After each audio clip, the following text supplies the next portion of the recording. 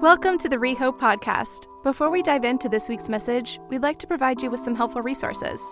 If you'd like someone to pray for you, it would be our joy to connect with you. So please email us at prayer@rehope.co.uk.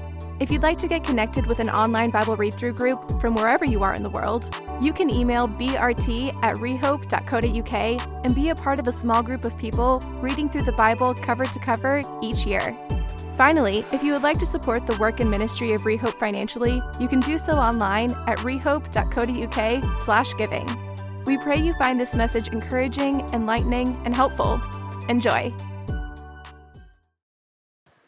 Let me bless you. Let me bless you as we get ready to go this evening. Excited about tonight. I hope you are too, but let me bless you. I bless you now in the name of Jesus, that you would know Jesus more wonderfully tonight. I bless you to receive healing if you need healing in your body, in your mind, in your emotions, in your spirit. I bless you to receive whatever guidance from God you need tonight, whatever help from God you need immediately. I bless you to flourish and prevail over whatever challenges you're facing in your life right now. And I bless you to feel hope and love and joy and peace, whatever's going on. I bless you with that in the name of Jesus. May it be. Amen. All right, good evening, everybody. We are in a series that we started last week in Genesis chapter 1, which begins with the words, "In the beginning, God created the heavens and the earth." And as we saw last week, we go through the rest of chapter 1, and we see over 6 days God creating. He would speak, he would say, "Let there be light," and then there was light. He separates light from darkness, day 1. Day 2, he separates the waters from the waters below and the waters above. He makes an expanse. He calls it sky. On day 3, he has the seas go to one place, and then there's the ground. The ground comes up, and then on the ground, he puts trees, plants, things like that. Day 4, sun, moon, and stars in the sky. Day 5, fish in the sea and birds in the air. Day 6, animals and people. Day 7, God rested from all that he had created. When we talked about this last week, we said the straightforward testimony of the Bible is that God created the heavens and the earth in 6 24-hour days, and looking at the genealogies which we looked at, that would have taken place 6,026 years ago. Now, very difficult in our generation for many people who have been educated as we've been educated to believe that claim that the earth might only be 6,026 years old, especially when we were bombarded by all these extremely confident scientists who confidently will proclaim a multi-billion year existence of planet Earth, 4.543, or give or take a billion or something like that, billion years old, and they just state that as a fact, and we have been educated to view all that we see all around us through very old lenses. And so what do we do then as thinking people who want to have intellectual integrity as we look at the Bible, as we look at what God's Word says, and then as we consider science, as we consider what we see in the world around us, the world that God has created, where the scientists might say the earth is billions of years old, but the Bible says it's not. What do we do? What do we do? And so many Bible-believing Christians who love Jesus have taken several tacks, gone several different directions when it comes to how do I work through this with my Bible, which I want to believe is true, and science, which is what I'm hearing and being taught all the time in schools.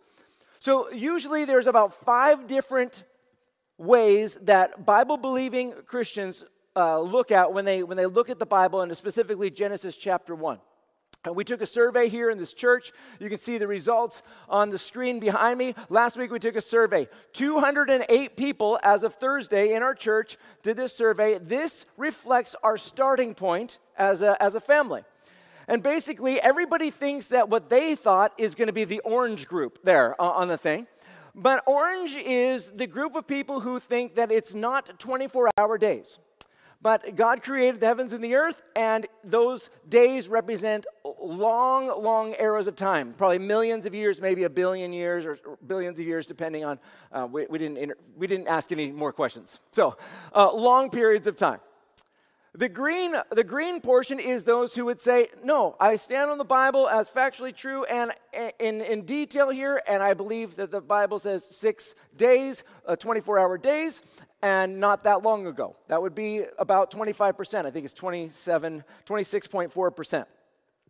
The yellow and red group together is 16.4%, and they would say basically Genesis 1, it's a nice story, not factually true. The yellow group would say it's a myth. It's really helpful. It's a nice spiritual connection so we can understand the themes of the Bible.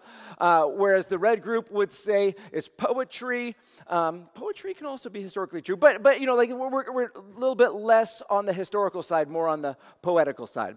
And then the dark blue group, I thought it would be bigger, but that's fine. They would say that there is billions of years between verse 1 and verse 2 in the Bible. And so in the beginning, God created the heavens and the earth. Insert billions of years. I guess it doesn't have to be billion. Insert a long period of indefinite amount of time. And then now the earth was tohu vavohu, formless and void, wild and waste. So that's in our family here in this church. Now, people in our church or people who are watching online, who I consider part of our church, and those who have voted for our survey. So we look at that, and that's a reflection of us. In fact, actually, I watched the survey numbers as they came in and the percentages, and as the more that came in, it just stayed in this percentage scope. I think this is a pretty good reflection of where we're at. And so as we talk about Genesis 1, we are a family. And we are not in a starting point of agreement of our basic assumptions of how to read chapter 1 of the book of Genesis, and that's okay. I can completely understand every way that somebody would have had one of those 5 views. Somebody who loves the Bible, somebody who has intellectual integrity, and somebody who's trying to work it through. I can understand why they would choose any of those views. It doesn't seem weird to me that we're all in different places, especially I know the context of life. Most educated Christians think and believe that science has, in some way or another, proven the straightforward testimony of the Bible to be untrue. But has it? And that's what we're talking about in this study. Has science proven the straightforward testimony of the Bible to be untrue? For this series, what we're going to do is we're not going to think about all the theories when it comes to how we can interpret the Bible. We're going to just say, okay, let's look at the straightforward reading, just for the sake of this series. And then we're going to look at different fields of science. And all we want to ascertain is, in different fields of science, does this field of science prove that the Bible can't be true as straightforwardly written? I am not out to prove that the Bible is true as straightforwardly written. I am not out to say this is what you must believe if you care about God or the Bible or Jesus or the person next to you. And we're not going that way at all. That would be a jerk move, right? We're not being punks here. This is just, do the facts prove the Bible is untrue as written, or does the Bible and what it says, does the testimony of the Bible fit very comfortably within the facts of science? Today we are going to talk about geology, rocks and dirt and stuff. So we're gonna have a good time in our study of geology. Are we friends? Are we happy? We are. Because, we're not punks. We love one another, and that's what families do. All right, so we're going to start off today with what the Bible says connected to geology and how we got to this. How do we get to this? The dirt and rocks that we see. Day 3 of creation we look at. Genesis chapter 1, starting in verse 9. It says this. It says, "Then God said, 'Let the water under the sky be gathered into one place, and let the dry land appear.' And it was so. God called the dry land earth, and the gathering of the water he called seas. And God saw that it was good." Okay, so first of all, it seems that the ground is underwater, and then God declared a separation, and the waters to be put into one place, and then the ground to come up. Some people ask me, and have asked me, does this mean that there might have been one area of water and then one area of land, like one massive continent, and then with a flood, and it busts all apart, and then continents crash together, and mountains are formed? Like, is that what the Bible is claiming at here?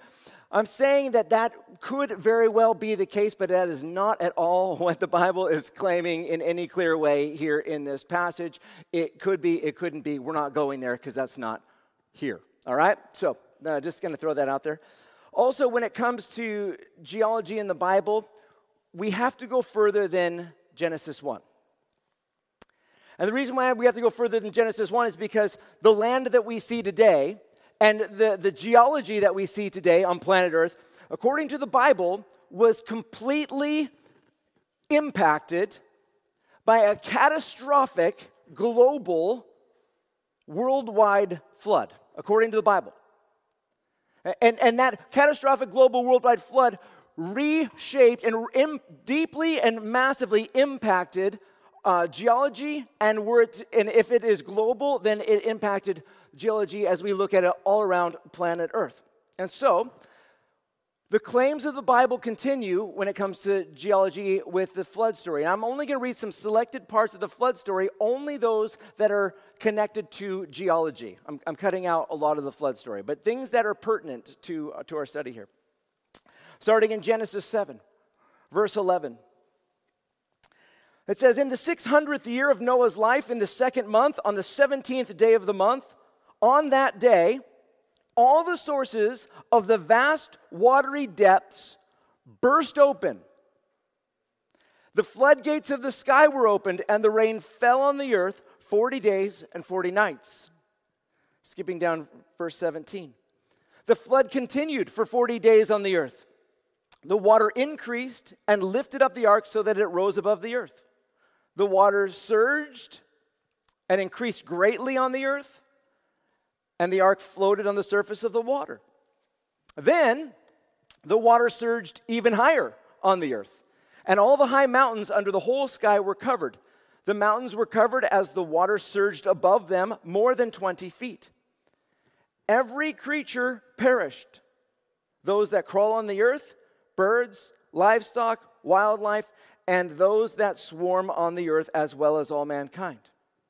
Skipping down verse 24. And the water surged on the earth 150 days. Chapter 8, verse 1. God remembered Noah, as well as all the wildlife and all the livestock that were with him in the ark.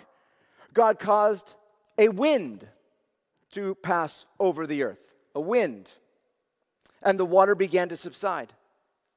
The sources of the watery depths and the floodgates of the sky were closed, and the rain from the sky stopped. The water steadily receded from the earth, and by the end of 150 days, the water had decreased significantly.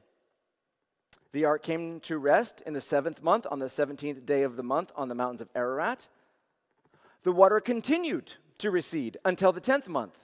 In the 10th month, on the first day of the month, the tops of the mountains were visible. Skipping down to verse 13. In the 601st year, in the first month, on the first day of the month, the water that had covered the earth was dried up. Then Noah removed the ark's cover and saw the surface of the ground was drying. By the 27th day of the second month, the earth was dry. Okay, when it comes to the Bible and when it comes to geology, those details that we just went through are actually very, very significant. The straightforward testimony of the Bible is that there was a global, meaning worldwide, flood that was cataclysmic, that destroyed every creature on planet Earth that's not in the ark or some of the sea creatures. We're talking of a global mass extinction event that takes place. Plants, trees, all living things in a very short window of time.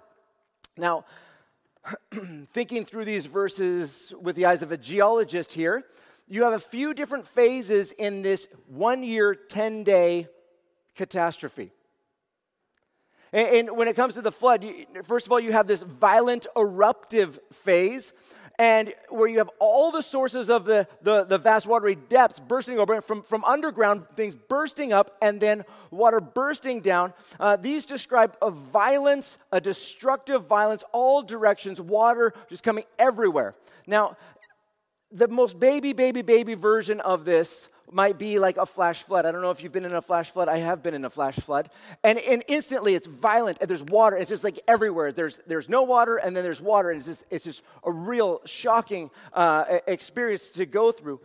The violence, though, of what the flood is describing is just ginormously more significant than that, but a flavor of this.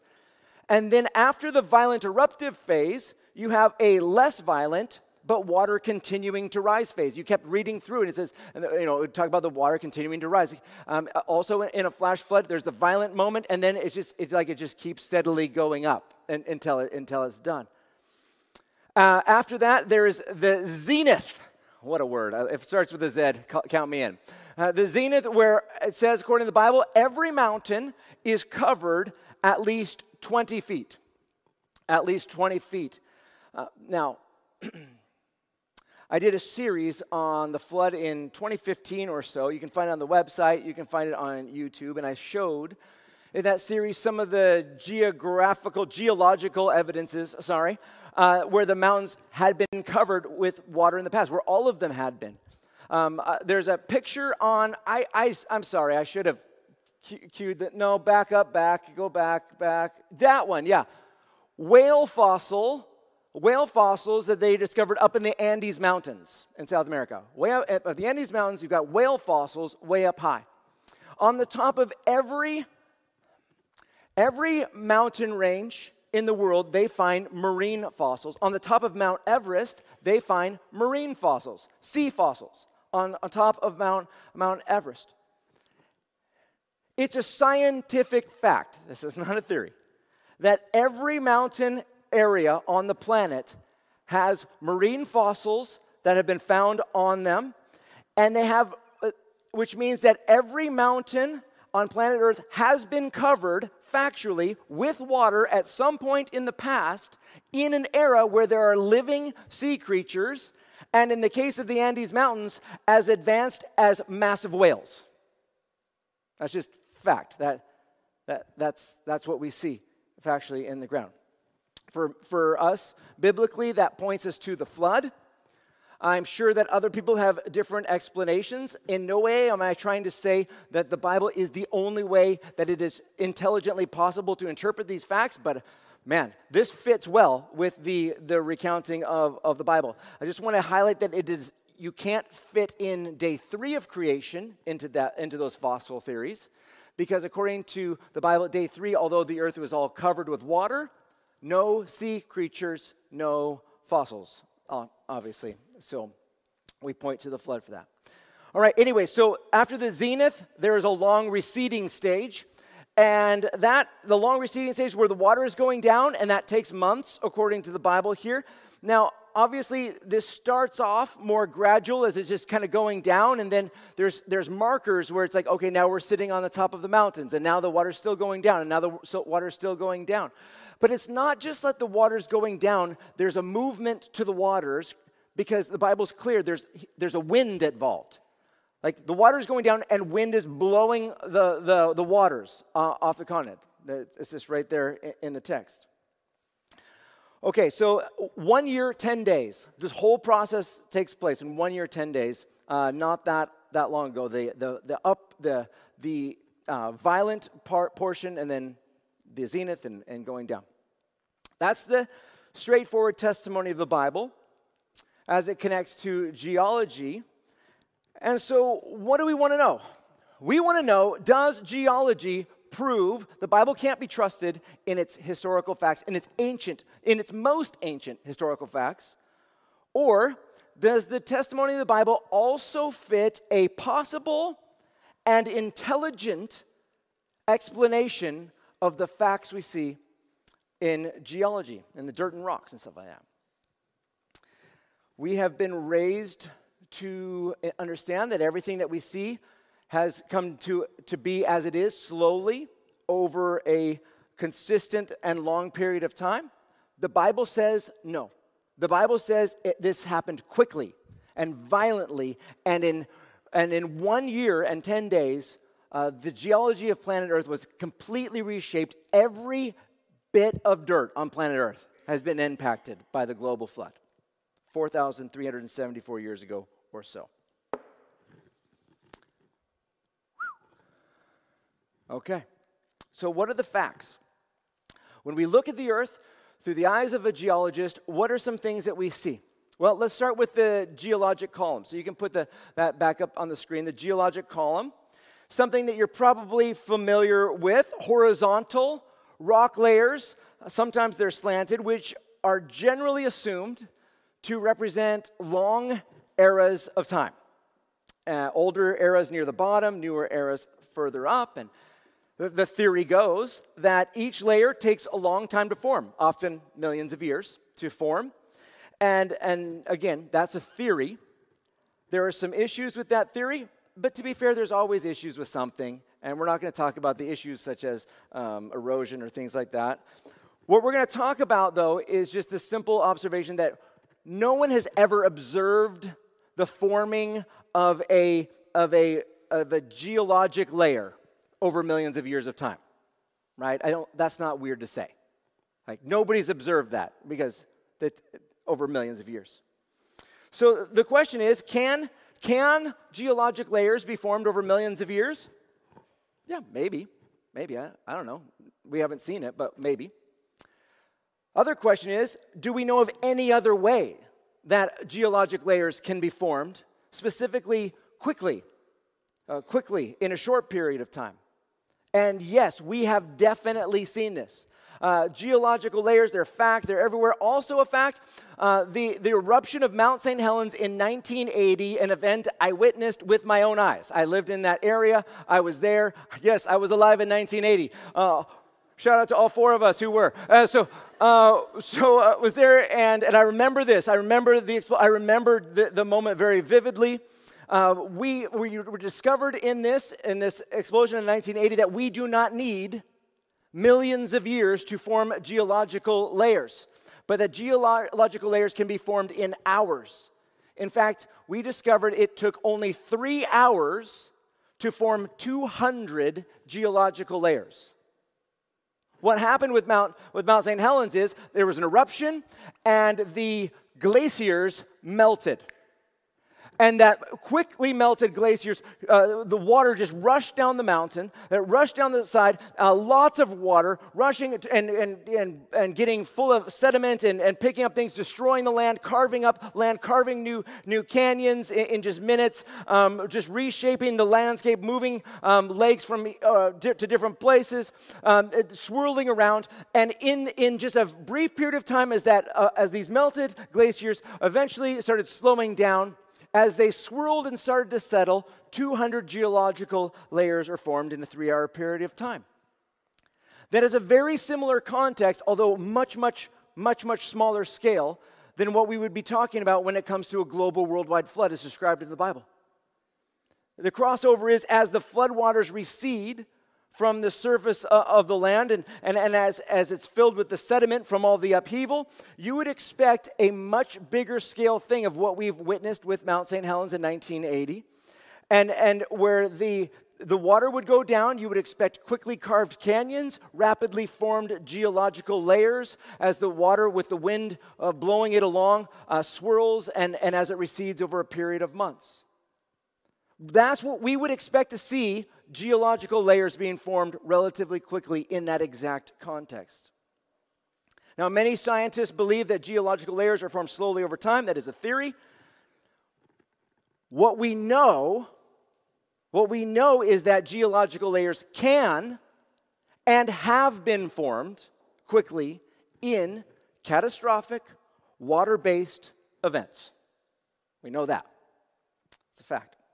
So you don't need thousands of years to make a geological layer. You just need a lot of receding water, dropping sediment, moving around as it washes out to sea.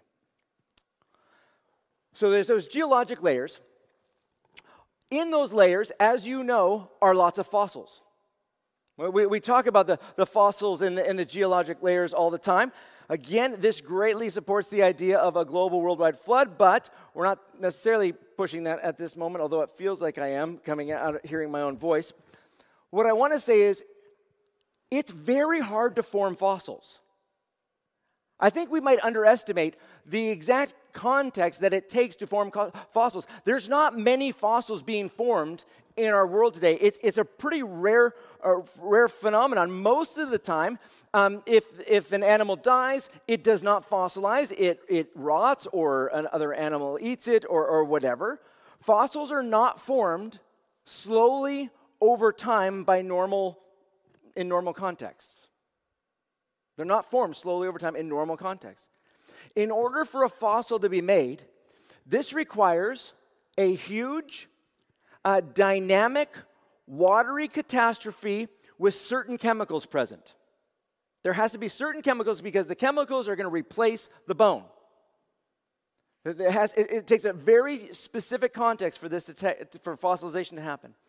Now, the Bible doesn't just describe the rains coming down, but also the depths opening up and the stuff coming up from under the ground, which would be launching into the water, into the seas, into the floods, all the right chemicals for fossilization to occur.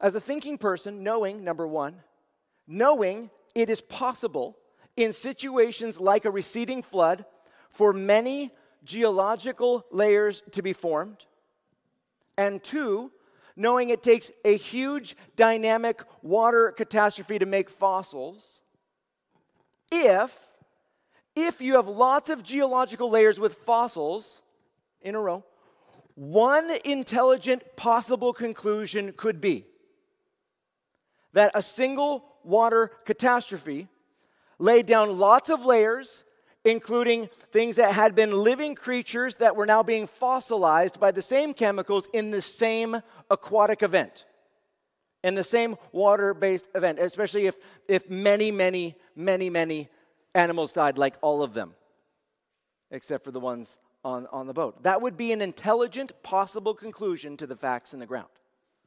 I'm not saying there are not other possible solutions, but that one fits with the science. Okay, so let's talk about the forming of canyons. How long did it take to form the Grand Canyon?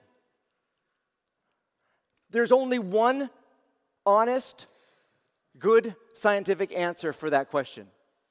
How long did it take to form the Grand Canyon? That depends on how much water and how fast it's going.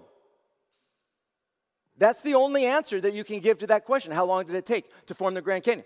How much water, how fast is it going? Huge canyons can be formed in hours or days, just depending on the quantity of the water, the speed of the water, and what's going on. Now, obviously, in the context of a global worldwide flood, you have plenty of waters for anything.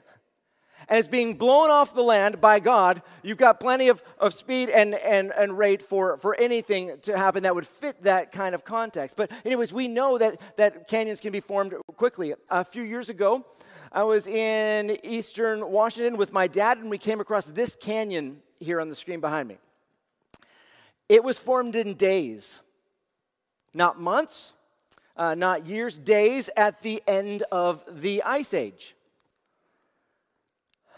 Now, I'm not talking about Ice Age, but it has come to my attention that we're not all clear about what an Ice Age is. An Ice Age is not planet Ice Cube. That's not what an Ice Age is. The Ice Age, when we talk about an Ice Age, we're talking about the polar caps are much larger than what they are today, but not completely covering the whole of the planet.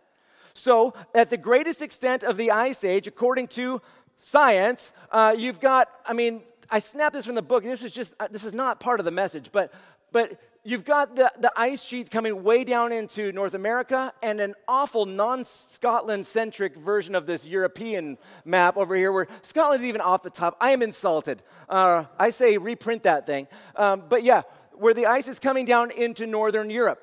The areas of the Bible where you're talking about the stories of the Bible and the events of the Bible, Babylon and Mesopotamia and the development of civilization in that area, always unaffected by Ice Age. No Ice Age. Abraham's fine. Woolly mammoths up north, not so fine, right? That's it. So again, Scotland can be reshaped. That's fine. Thank you. It looks beautiful, Ice Age and Jesus. Anyways, so Ice Age happens, and it's receding. Go to the next slide here, back to the canyon story here with the map. So you can see there's an ice dam, right, in Montana. And it blocks off this massive, massive, massive amounts of water. But as the ice is receding, eventually it breaks, it bursts. And water comes rushing through the Pacific Northwest. You can see the I don't know, let's call it brownish area there. And carving beautiful canyons and laying down geological layer after geological layer after geological layer in just a very short period of time as that water rushes out ultimately to the sea. The recession of the global flood waters described in the Bible is perfect. It's perfect, like perfectly perfect for what we know on how canyons can be formed quickly, on what we know how geological layers can be formed quickly with just lots of water on the move, dropping sediment as it rushes out to the sea. Just as the Bible describes. I wish I had time, which makes one of us, to say more about folding uncracked geological layers. That is very significant when it comes to the study of geology and the need for water and flood areas. Or fossils that are in different strata layers, different geological layers. That continues to point to one watery event where fossilization is occurring and multiple layers are being laid down.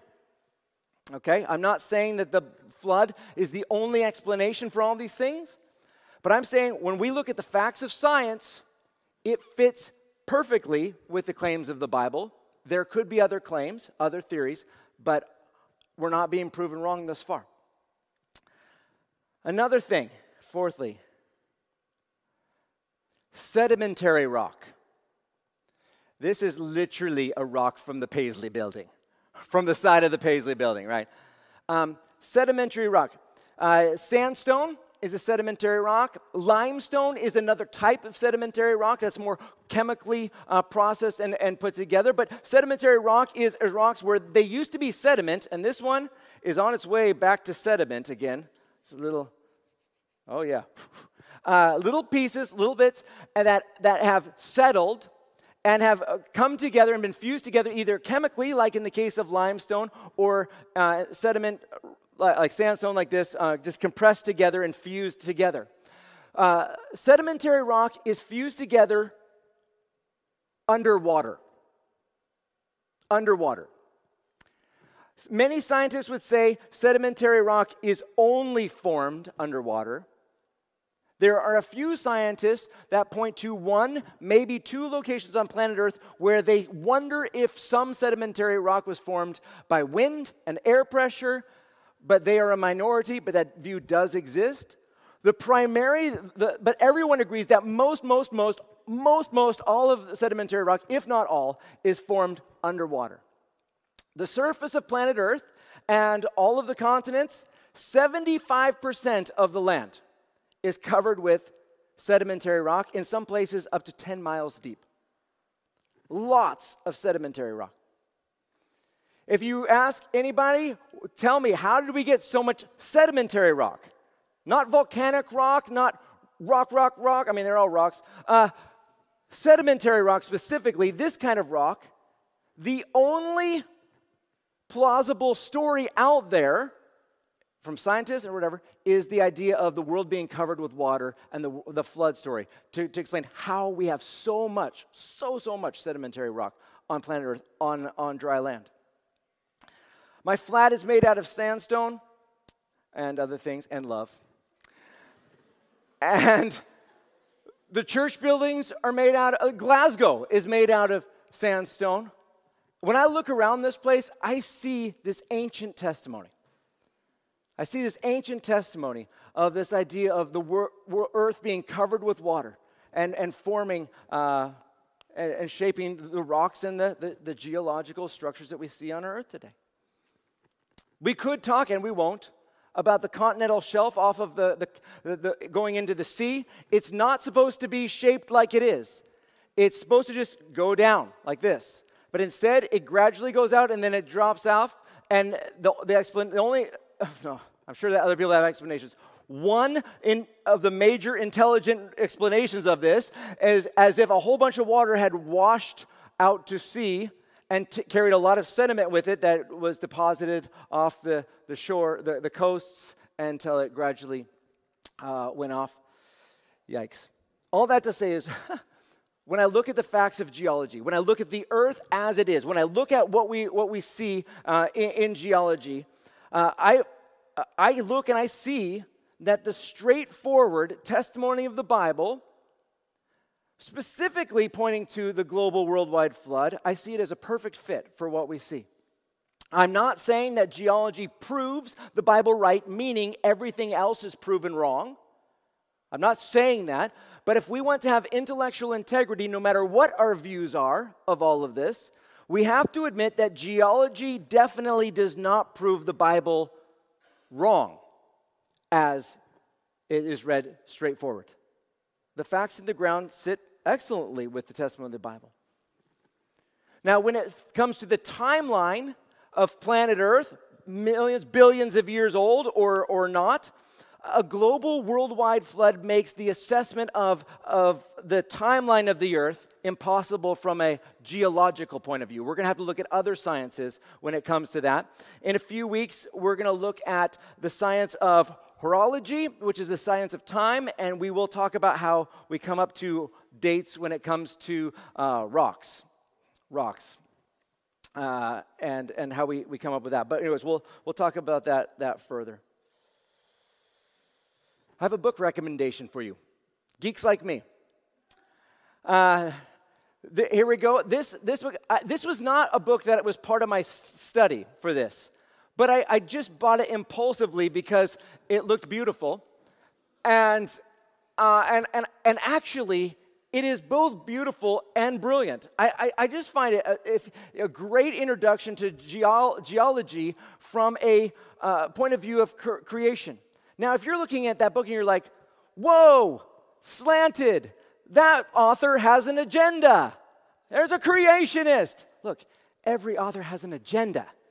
Every teacher has an agenda. It would be hypocrisy to go book burning because they have an agenda, especially in the area of science and geology. If you have an older thing, you're writing from that agenda. If you're a creationist, if you were educated as somebody with believing in an old earth, it might be very interesting to read the same facts through the eyes of someone like Michael J. Ord. It's a fun book. Oh, friends, the Bible begins with these words. In the beginning, God created the heavens and the earth. The Bible said that dry land appeared on day 3, about 6,026 years ago, and that the earth was completely, catastrophically decimated by the global worldwide flood about 4,374 years ago or so. Does geology prove that the Bible cannot be true? Does geology prove that the earth is millions and billions of years old? No. No, it doesn't prove that. So far, the facts of geology fit very comfortably with the straightforward testimony of the Bible.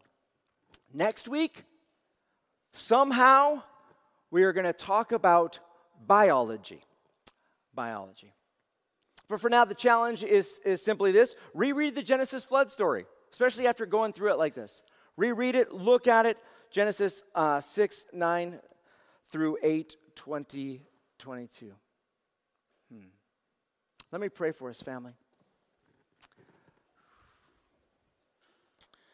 God, I love your word, and I love how you have written and preserved this testimony through the ages. God, all of us in this room, what we want is what is true. All of us, God, want to believe what is truly true. Whatever that is, instruct us in that way. Open our minds to perceive what is truly, truly true. So that we may understand this life in this world, this planet, as it truly is.